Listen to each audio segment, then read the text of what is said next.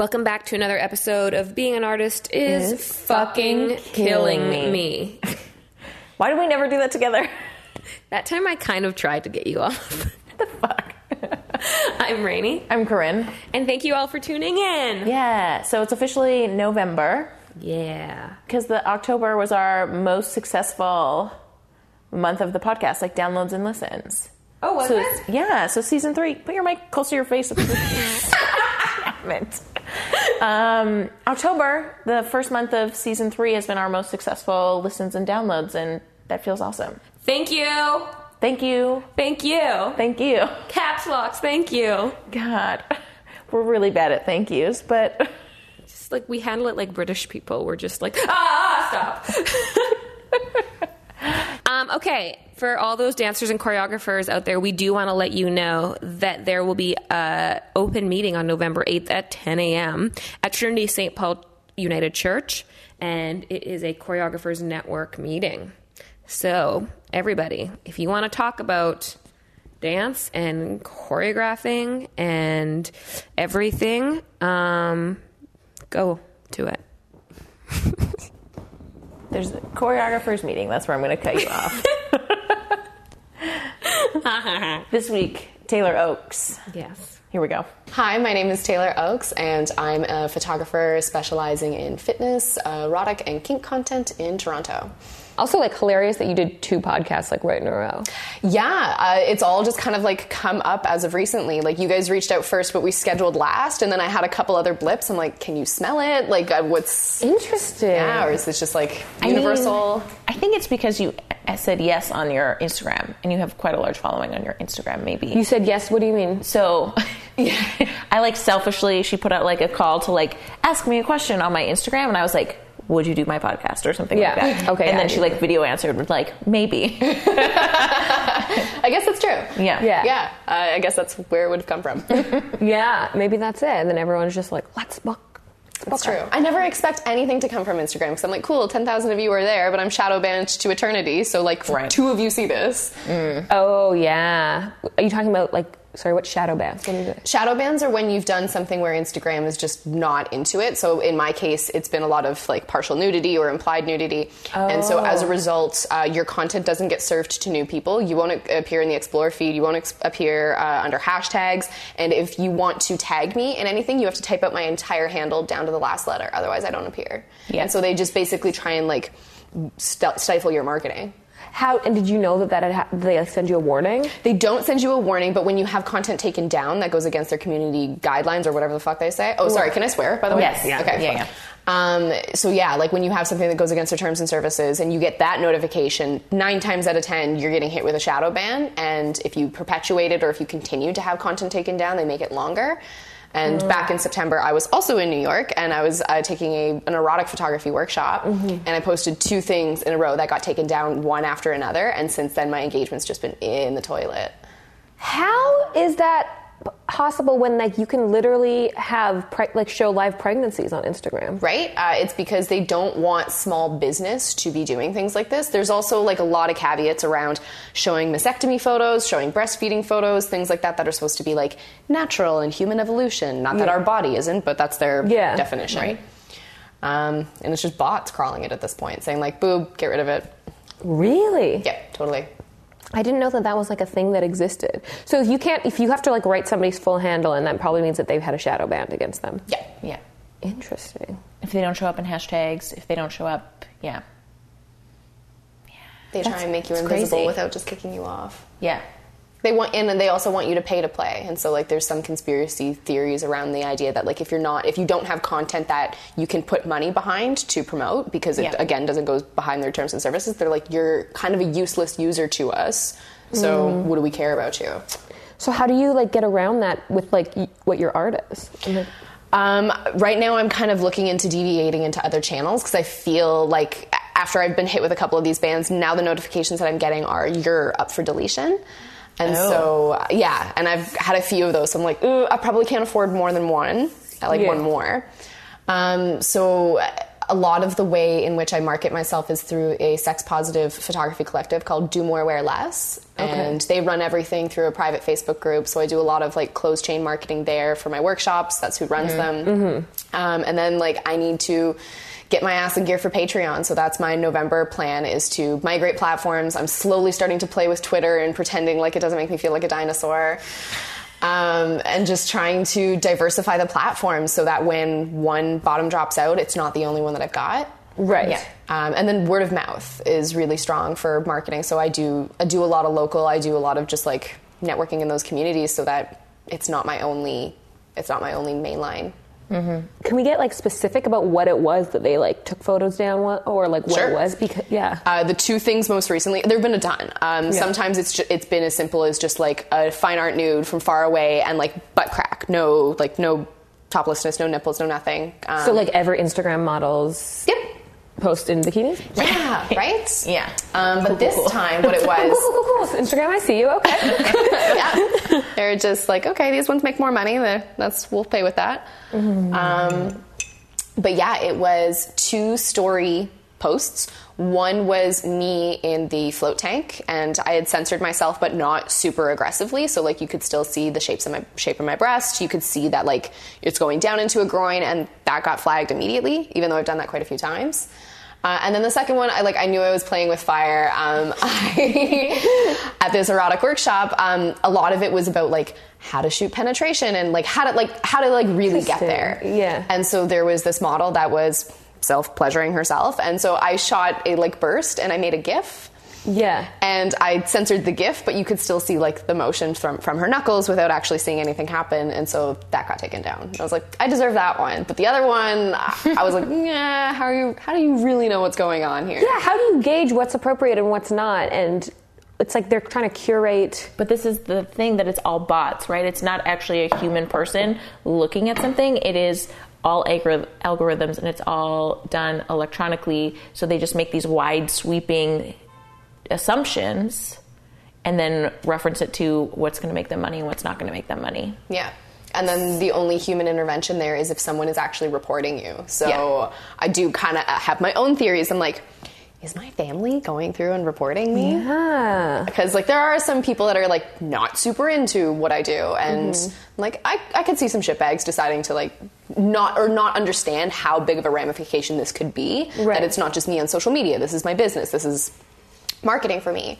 But yeah, I could see like shit disturbers doing that too. Oh my God. That's so crazy.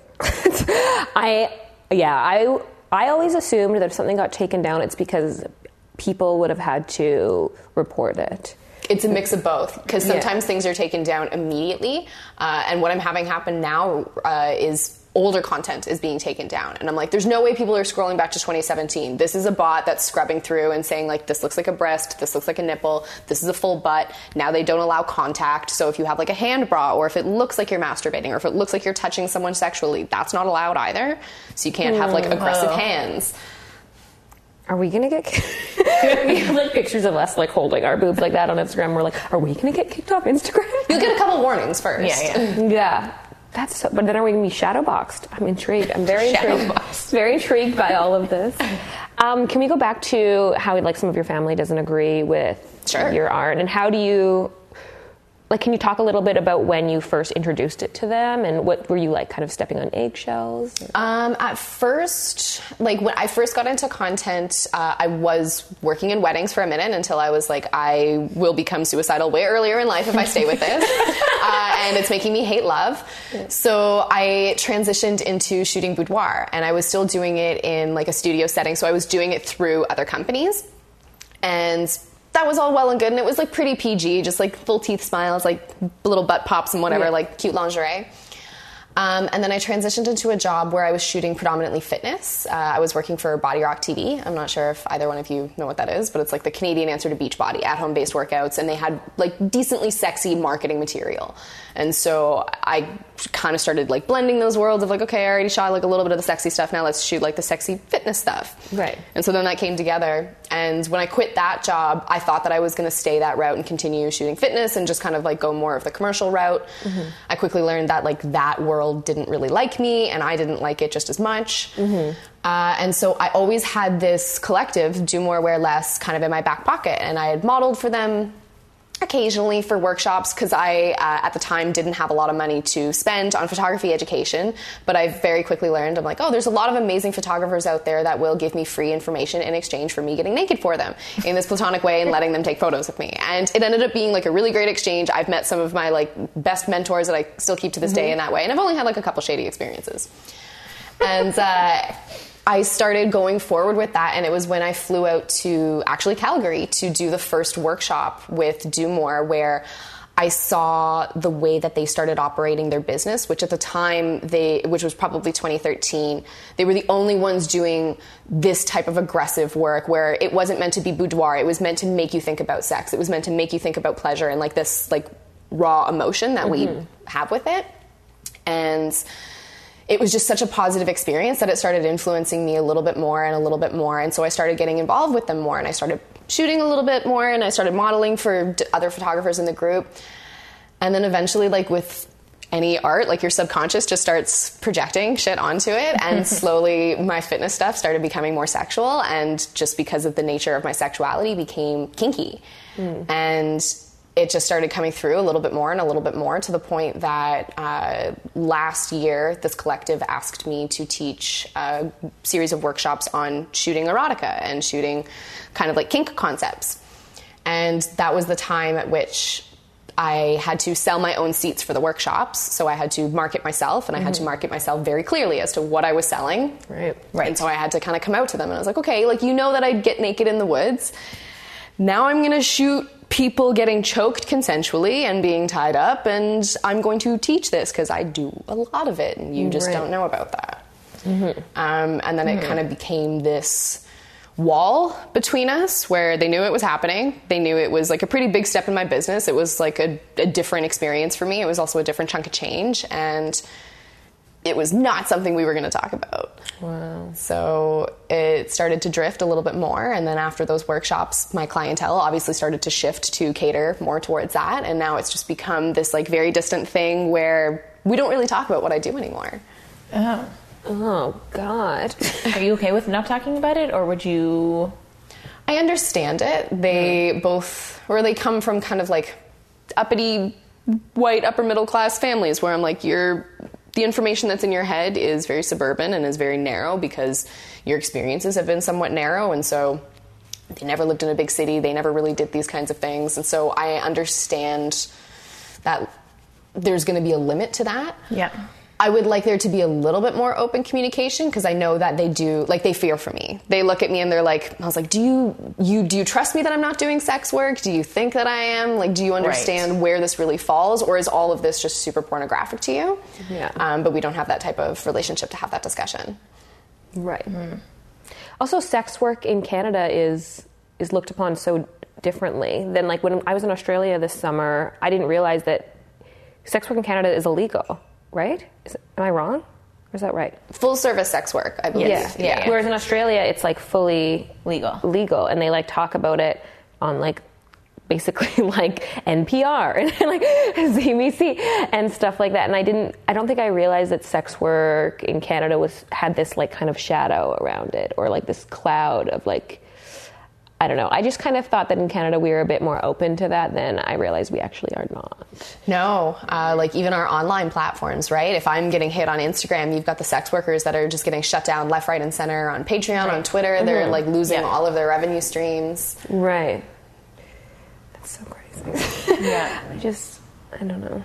It's weird to me. It's also like, it's interesting because there's also like sex work, and then you're adding another layer on top of it by being kink. Yes. Yeah. Which is like very hard for a lot of people to grasp. Absolutely. Right? Because they're like, oh, it can't just be this thing that you like because you enjoy it. It has all these negative connotations. Oh, you know? Totally. Yeah. Actually, it was one of those photos that I got into a public fight with a family member online, which I was like, I think this is like maybe the ugliest thing I've ever engaged in, but it was not me who instigated it. But I posted a photo of a model in Shibari, and we happened to be like dousing her in water. We're like, it's going to add an effect.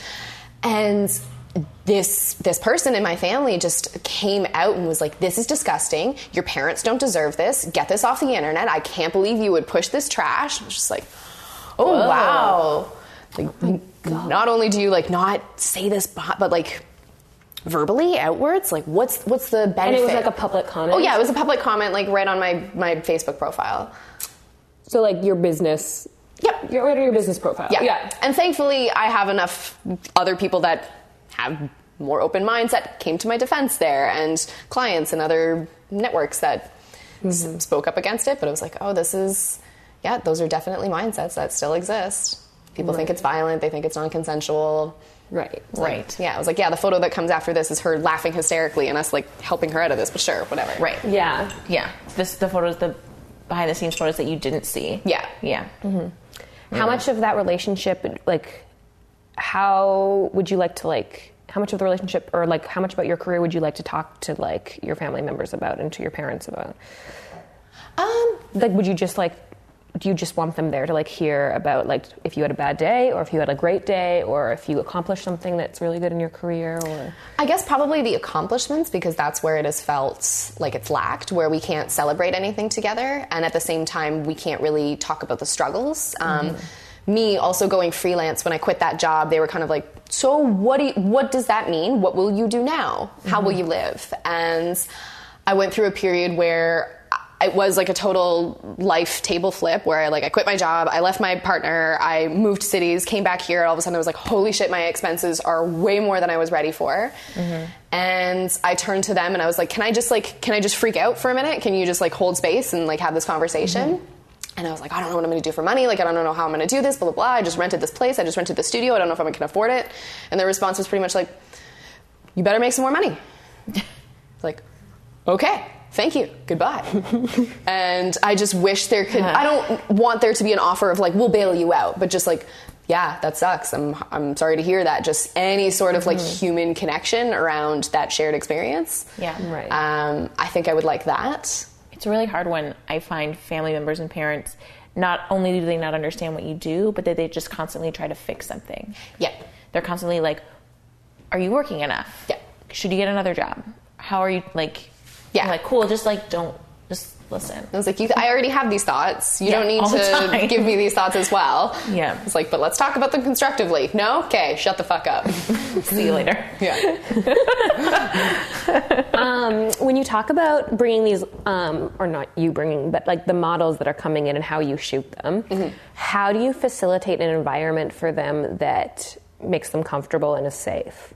I try and speak, I'm very careful about my verbiage and try and be as clinical as possible. I try and think about set and setting. And so like anytime I'm taking people into a vulnerable space, I kind of treat it like you're going to have like a drug experience. You're going to have a trip where you are is just as important as what you're going through. And so making sure that they actually feel safe, that things are warm. If we can't keep them warm, that warmth is nearby, that there's not more people there that don't need to be there. Right. And that we have an ongoing sense of communication, and that like I step into the power role pretty much right away, and I stay there for it so that I'm maintaining that contact with them. I'm constantly in communication with them. Like they're never left to think, what's going on? Where are you? What's happening? And it allows their guard to come down. It allows them to feel a little bit safer in the space.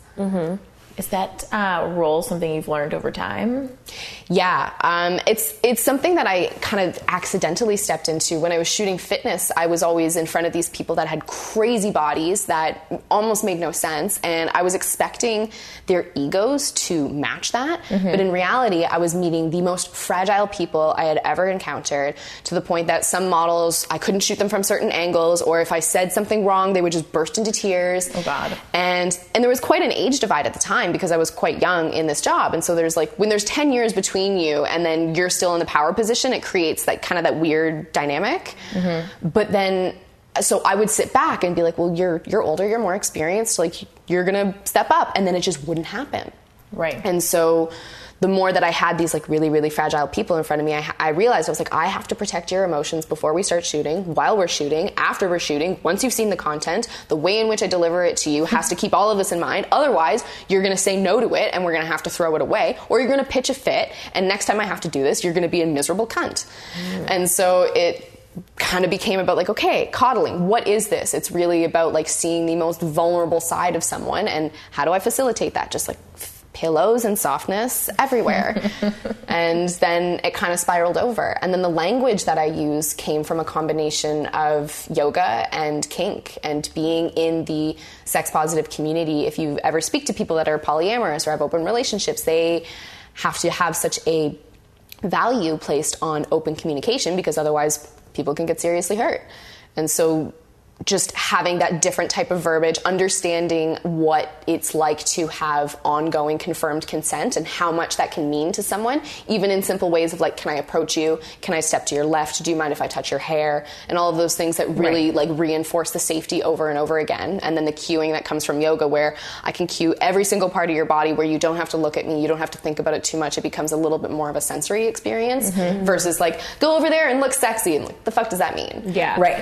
Yeah, that's not helping anybody. No. Because one person's sexy might be another person's not sexy. Exactly. And if you have no experience, you're just going to do like the scene in Talladega Nights where Will Ferrell's like hands slowly start to drift off from the side of the camera. He's like, this just feels comfortable. This feels natural. This is nice for me. Yeah. Yeah. That's what I think, where I'm like, just do anything else. And they're like, this feels great. Yeah. This feels amazing.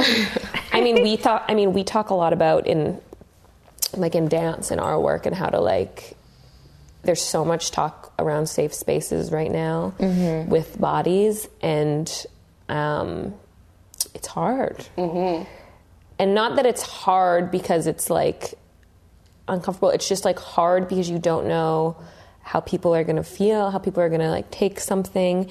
And it's also hard because trying to be overly sensitive also like hinders the experience sometimes. Absolutely, because you can feel hesitation just as much as you can feel aggression. And when you're kind of doing this back and forth of something where you have to commit, like you have to put your weight into it, you have to put your effort into it, then you're like, am I doing something wrong? And you get in your own head. Right. And yeah, I can totally appreciate that. What style of dance are you mostly in? We do, contemporary dance is what we mostly do. Yeah, and if Corinne's okay with me answering that for her. But we also do everything else too. Yeah. But that's our like main focus. But I'm working under like the umbrella of academia right now. So I'm working a lot with university students. So, and like university students that haven't left and had their own experiences outside, or haven't been like manipulated by a male choreographer or a female choreographer. And I think that it's just really hard to like educate them to make them feel comfortable, because they're already under a lot of stress. But it's also very hard to be like, okay, but we need to also like keep going in the work. So I think it's because it's not like a public, it's not like I'm a choreographer and I'm paying you. There's like there's no transaction besides like them being under an umbrella of the university. It's sometimes like challenging to negotiate where that relationship, and like there is a bit of like which was just my hands going everywhere.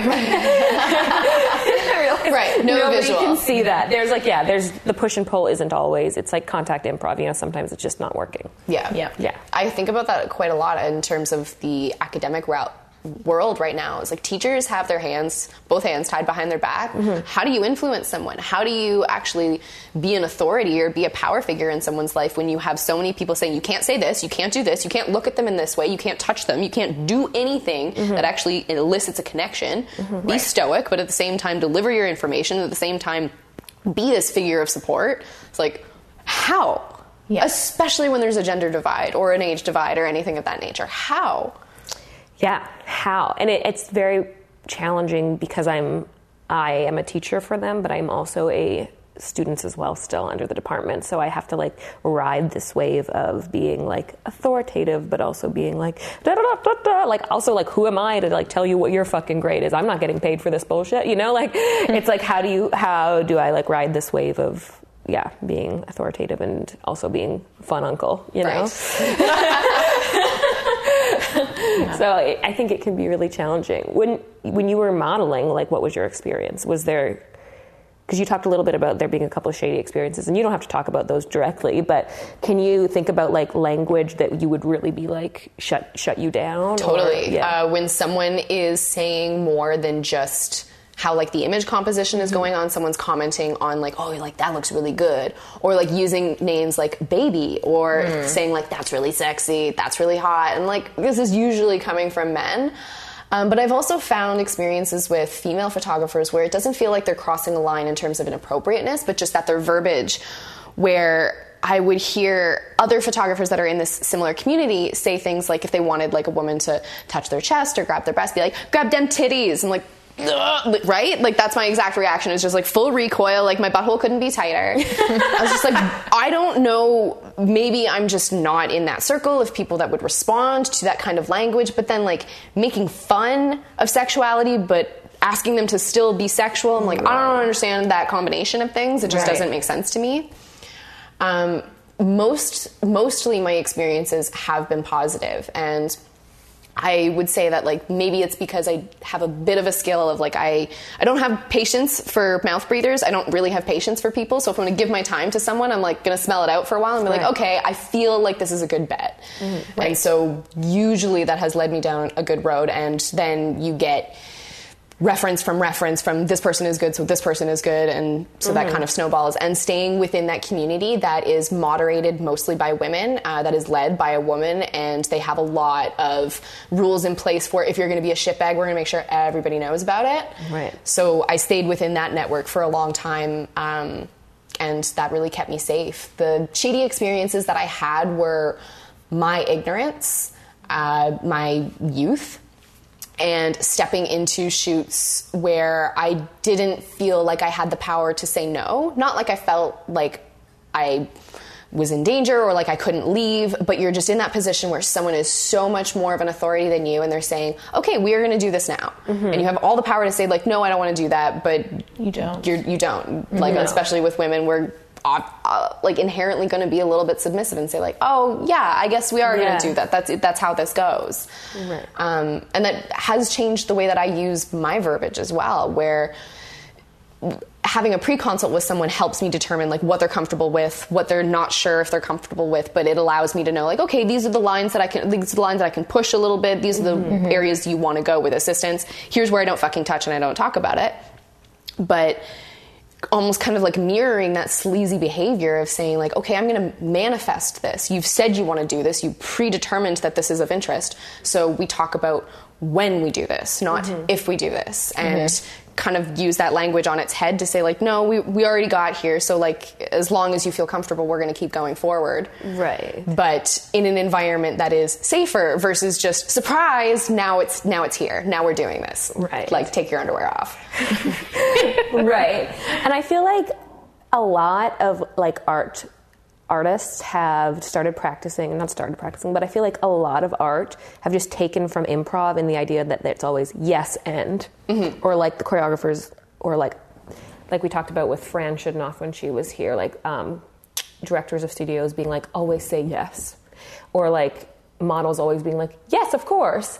And I don't know if that is something, I mean, for improv that makes sense because you're like pushing a storyline further and you're like going into the improv. But also everybody knows that game before they step into it. Yeah. Right? It's also, I think with what we were talking about over the weekend with like physical theater and stuff like that, everybody knows what they're walking into. Right. I know that the performers are going to be all around me. I know I'm walking into a space where certain things are going to be expected, right? Especially like in immersive work, right? And if not all the information is given to them off the front, then that's where you run into trouble. Yeah, right. Yeah, it's just setting expectations. Yeah, yeah. I think I was talking about more from like an educational, like how we teach artists lately, and how like we are always teaching like actors to say yes, or dancers to say yes, or models always have to say yes because they're not going to book any more gigs. Right. Right.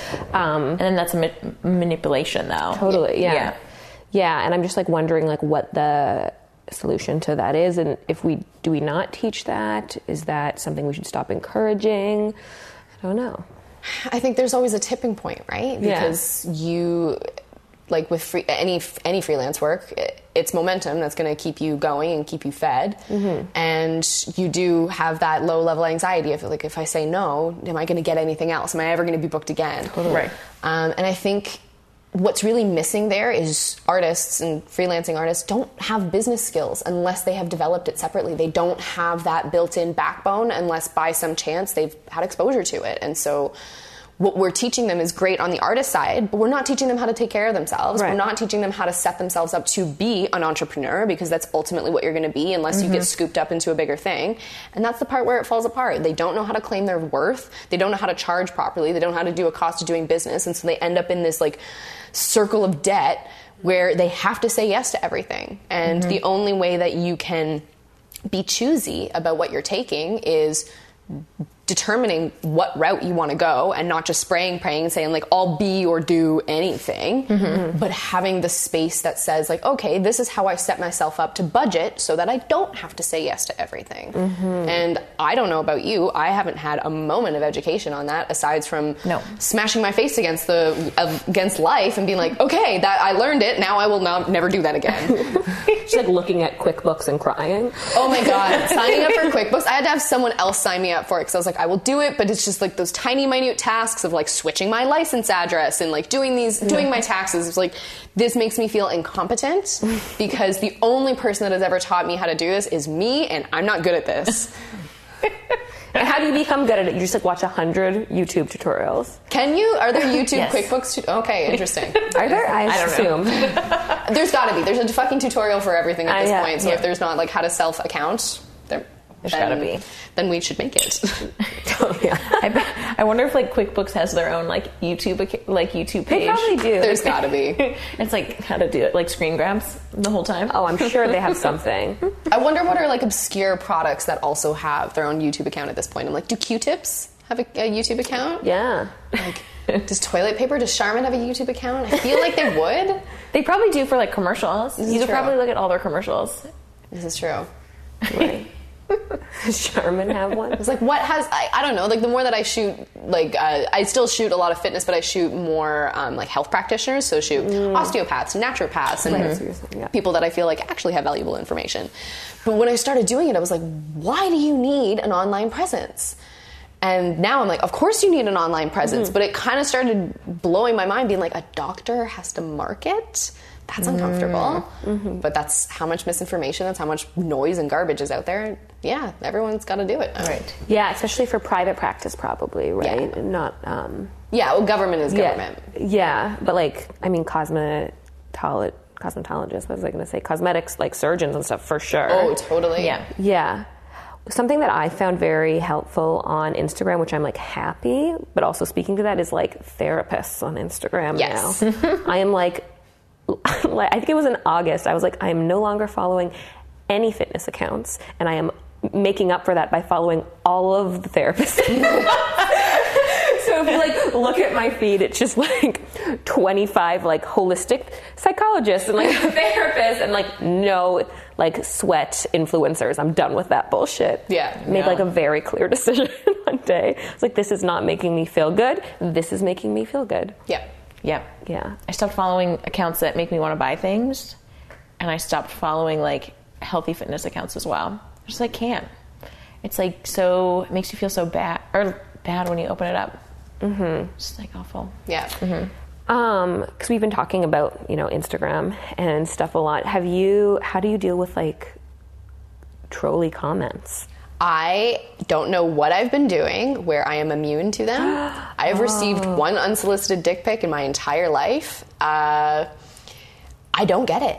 I don't have people doing that. I don't know if it's because the shadow ban is there, and so my reach is a little bit limited to people that have already opted into my audience. But I had one somewhat trolly comment on a photo that was of me doming us up, basically. Like, it was very, very aggressive, and I was talking about like the ideas of femininity and masculinity, and like made some reference to like men getting pegged.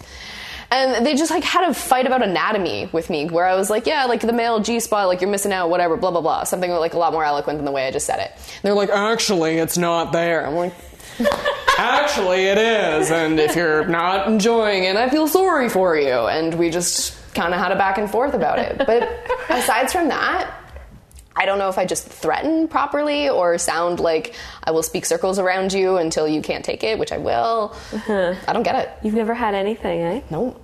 Aside from my own family. Literally, that was the most aggressive online encounter I've ever had. Right. And that's so, I mean, there's something just like so, family is hard. Family's so hard. Oh, yeah. That's where all of my therapy money is going right now. Yeah, I mean, family, you love them, but they'll fuck you up. Absolutely. Yeah.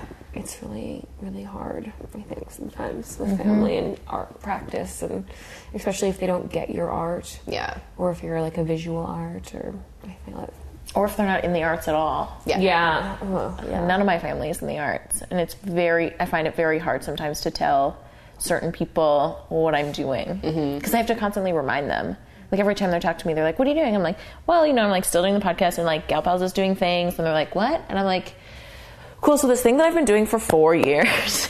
That I'm pretty sure I have the same conversation with you about every time. It's just like not going in and like being processed because it's not important to you, maybe. And then their next question is like, well, how do you make money? And I'm like, cool, so this is where this conversation is going to stop, because that's relevant, truly. Yeah. But also, like, do you feel like if you were like somebody that you were working in a bank, or you were like working as an assistant to someone, or you worked as like a secretary, do you think someone would be like, so how do you, like, tell me exactly how much and how do you make your money? Right? No. Like, well, every 2 weeks I get paid.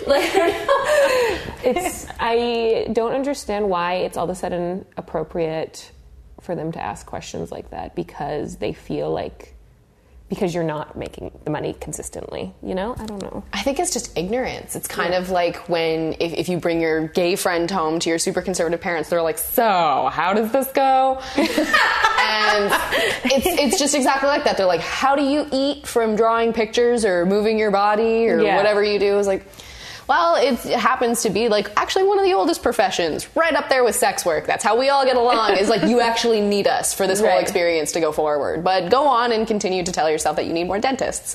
Yeah. Need more dentists. Like, all of those secure jobs where they're like, go be a teacher. I'm like, no one can be a teacher right now because you told us all to go be teachers. Yeah. And now we're all unemployed or all battling with each other to say like, oh no, you need 5 years experience and a master's degree. You need 7 years experience and a PhD. You need this, you need this. This person doesn't exist up here. No, exactly. And so it's like, yeah, we all went off and had to make our own careers because this industry, this whole entire structure doesn't have room for us. It doesn't fucking make sense. It's not working. And you're all miserable. We don't want to be you. It's true, fucking normie norms, man. Right? Yeah. I don't want to get up and go to work at 9. No, it's true. I'm going to do it from my bed and my computer, thank you. Yes. Very true. I want to jump into what you told us in the email about dealing with like chronic illness and a physical job. Can you talk about that a little bit? Sure. What it is and how it affects you? Sure. So it's been something that's lifelong. Right now I'm going through the diagnostic process for EDS, which is Ehlers-Danlos syndrome. And it's a connective tissue disorder that affects my collagen and my soft tissues. So my joints, my eyes, my stomach, my heart, all of the things can necessarily be affected by it. It's something that has affected me my entire life, but I've only in the last 2 years found out like all of these issues, my stomach issues, my mental health issues, my physical issues, my pain issues are actually one thing. And so 2 years ago, it was after I did another series of workshops that I was modeling for, and I had like back to back to back where I was just like 9 hours bending naked, like your just back is crippled. And I thought that I threw my back out. And I was okay. It's like, things happen. I've slipped a disc before, and just started trying to rehab it, and it just started getting worse. And it was like I was deconditioning at this really, really quick rate, and I couldn't figure it out. And a friend of mine whose dad is a geneticist, and we've known each other for quite a while, he's like, have you ever been tested for this? I was like, I don't even really know what that is. And he's like, well, when my dad brings kids in and they think they have this, his first question is, can you do any party tricks with your body? And like dislocating things, pulling things out. Yeah. And so I have a ton of party tricks. And so he's like, maybe this is something that you should think about. And then he set me up with like a lunch date with his ex-girlfriend who happened to have this.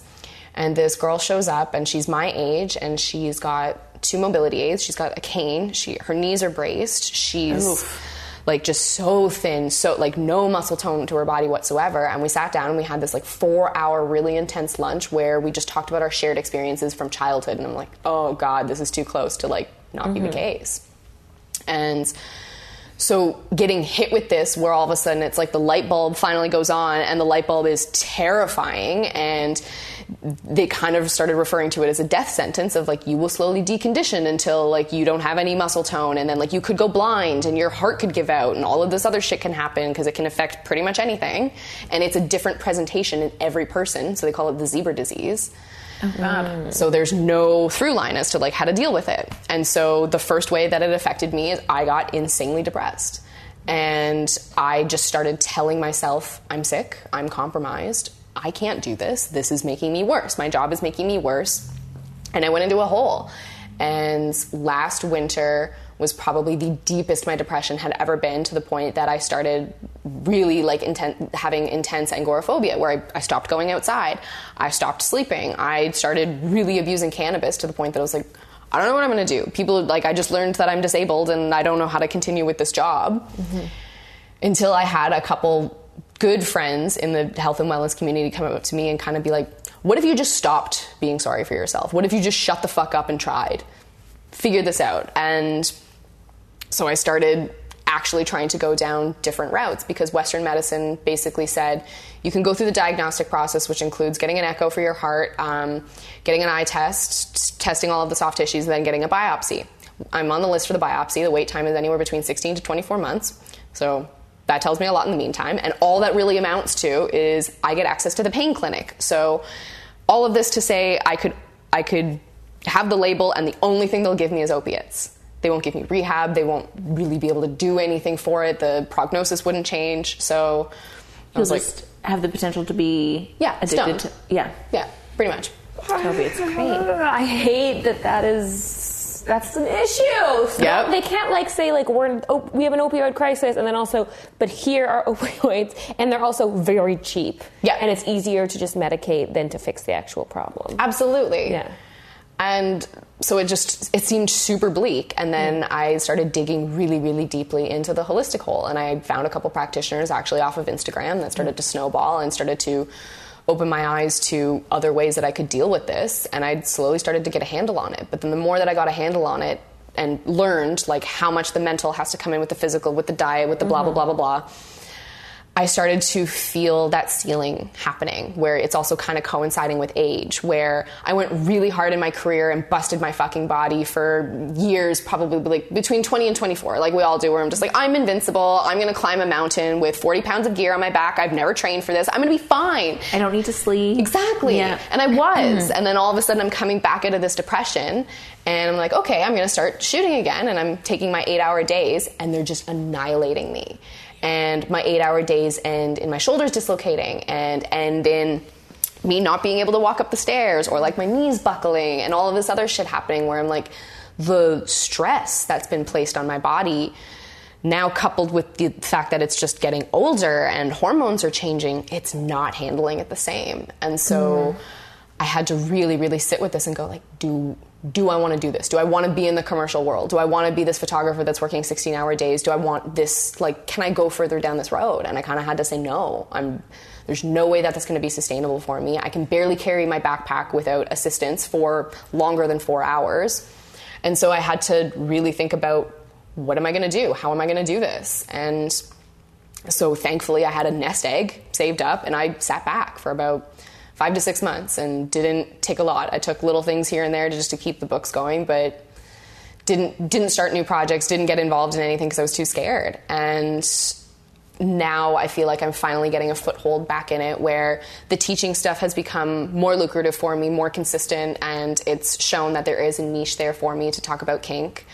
And then that's been great, because that's something I can do without the physical load, and that's something I can continue to develop personally without having to take paying clients that also like drain you emotionally as well as drain you physically. And I'm stepping a little bit away from shooting primarily as my source of income and trying to position it back as the hobby so that I can fall back in love with it, because I started to hate it and I started to blame it for what was going on. I was like, you're fucking my back up, you're doing this. And then I lost this outlet that I had, and all of my work, I started looking at it being like, I don't like it. it looks the same because I've been living in the same circle, spinning the same wheels and not learning, which is what's going to change it the most. Right. And it just became stagnant. And so right now where I'm at with it is I'm slowing it down in terms of the shoots that I'm taking. I'm not taking on new clients. I'm trying to service the clients that I do have that are ongoing. And I'm trying to go back more into my roots of content management and getting involved with companies that have messages that I really enjoy or products that I really support and deal more with the content deployment and with the strategy around it versus I'm going to do all of your photography. Right. So I'm trying to break into cannabis right now. I'm trying to work in edibles and I'm trying to do more of the back end so that I can still shoot and love it and just like, I just want to shoot naked ladies in the woods pretty much and be one occasionally and have it go back to that place of passion so that if I do want to pick it up later in life, I can and it'll have new legs, but I'm not going to live in the commercial world. I'm not going to compete with the people here that can be able to go back to back to back and have 6 shoots in a day. I have to have one and then decompress for 2 fucking days and do a sauna and do a cold bath and go to therapy and do 90 minutes of yoga and that was like 5 fucking hours of recovery for 4 hours of work is insane. Yeah, we have, I think that in Canada, and I'm like very responsible for this as well, it's just we have like an addiction to like bigger, more working harder, working more hours, doing this all the time. And I think when you talk about like how you couldn't, like going back into those 16-hour days, you had to like reevaluate, would have been so challenging because I'm sure when you were like 21, you would have been like, all I want to do is work 16-hour days and shoot as much as content as I possibly can. And it means I'm working, so it means I'm successful. And I think having to reevaluate that would have been like that it's in itself would have been challenging. Like having to come to the conclusion that that's no longer what you want anymore. Yeah. Would be very hard. Yeah, because it's the way we place our worth. I have accomplished this, therefore I am this. If I'm not accomplishing things, therefore I'm nothing. And then no one makes anything good when you feel like you're shit. And so, yeah, I spent a fuck ton of time and money in therapy being like, I refuse to stay in this hole, but I'm very deep into this hole. And I'm kind of thankful for the experience because it did really show me like it's important to have goals and dreams that aren't accolade based, that are energetic based, that are community based, that are things that are actually feeding our human experience, not just our wallets and not just our accolades, I guess. Not just padding your resume with more and more things. Yeah. Yeah. Yeah. Now I have so much to think about. Sorry. Not needing to like shut the conversation down there. I was just like, like spiraling into my own body. It's good. I have a habit of causing like bipartisan existential crises when I'm around people where I'm like, have you considered this in your own reality? Interesting. You haven't. Yeah. Have fun with this one. No, I'm also just like going to get my period any minute now. So just like everything is sensitive. That's fair. Including my emotions. Yeah. It's also raining. We have a lot of pressure working against us. It's a little like dim lighted in my eyes. They're very like this. How long did it take you to work through this idea that you're going to move your photography in a different direction and teach more rather than be behind the camera all the time? It took me a year.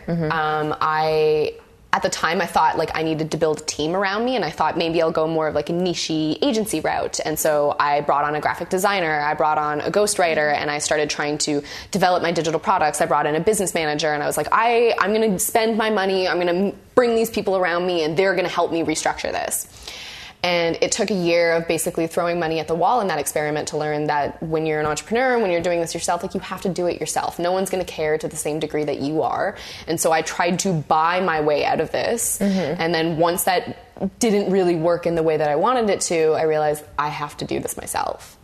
Right. So I think that was like the second stage of acceptance, which is where I'm at now, where I'm self-scheduling and actually like saying I can't take work while I'm trying to rebuild. And so I have to build that up so that I can stop working, and then I have to shut the fucking anxiety off where I'm going, you wanted 3 months off. If you don't fucking take them, this was pointless. Yeah.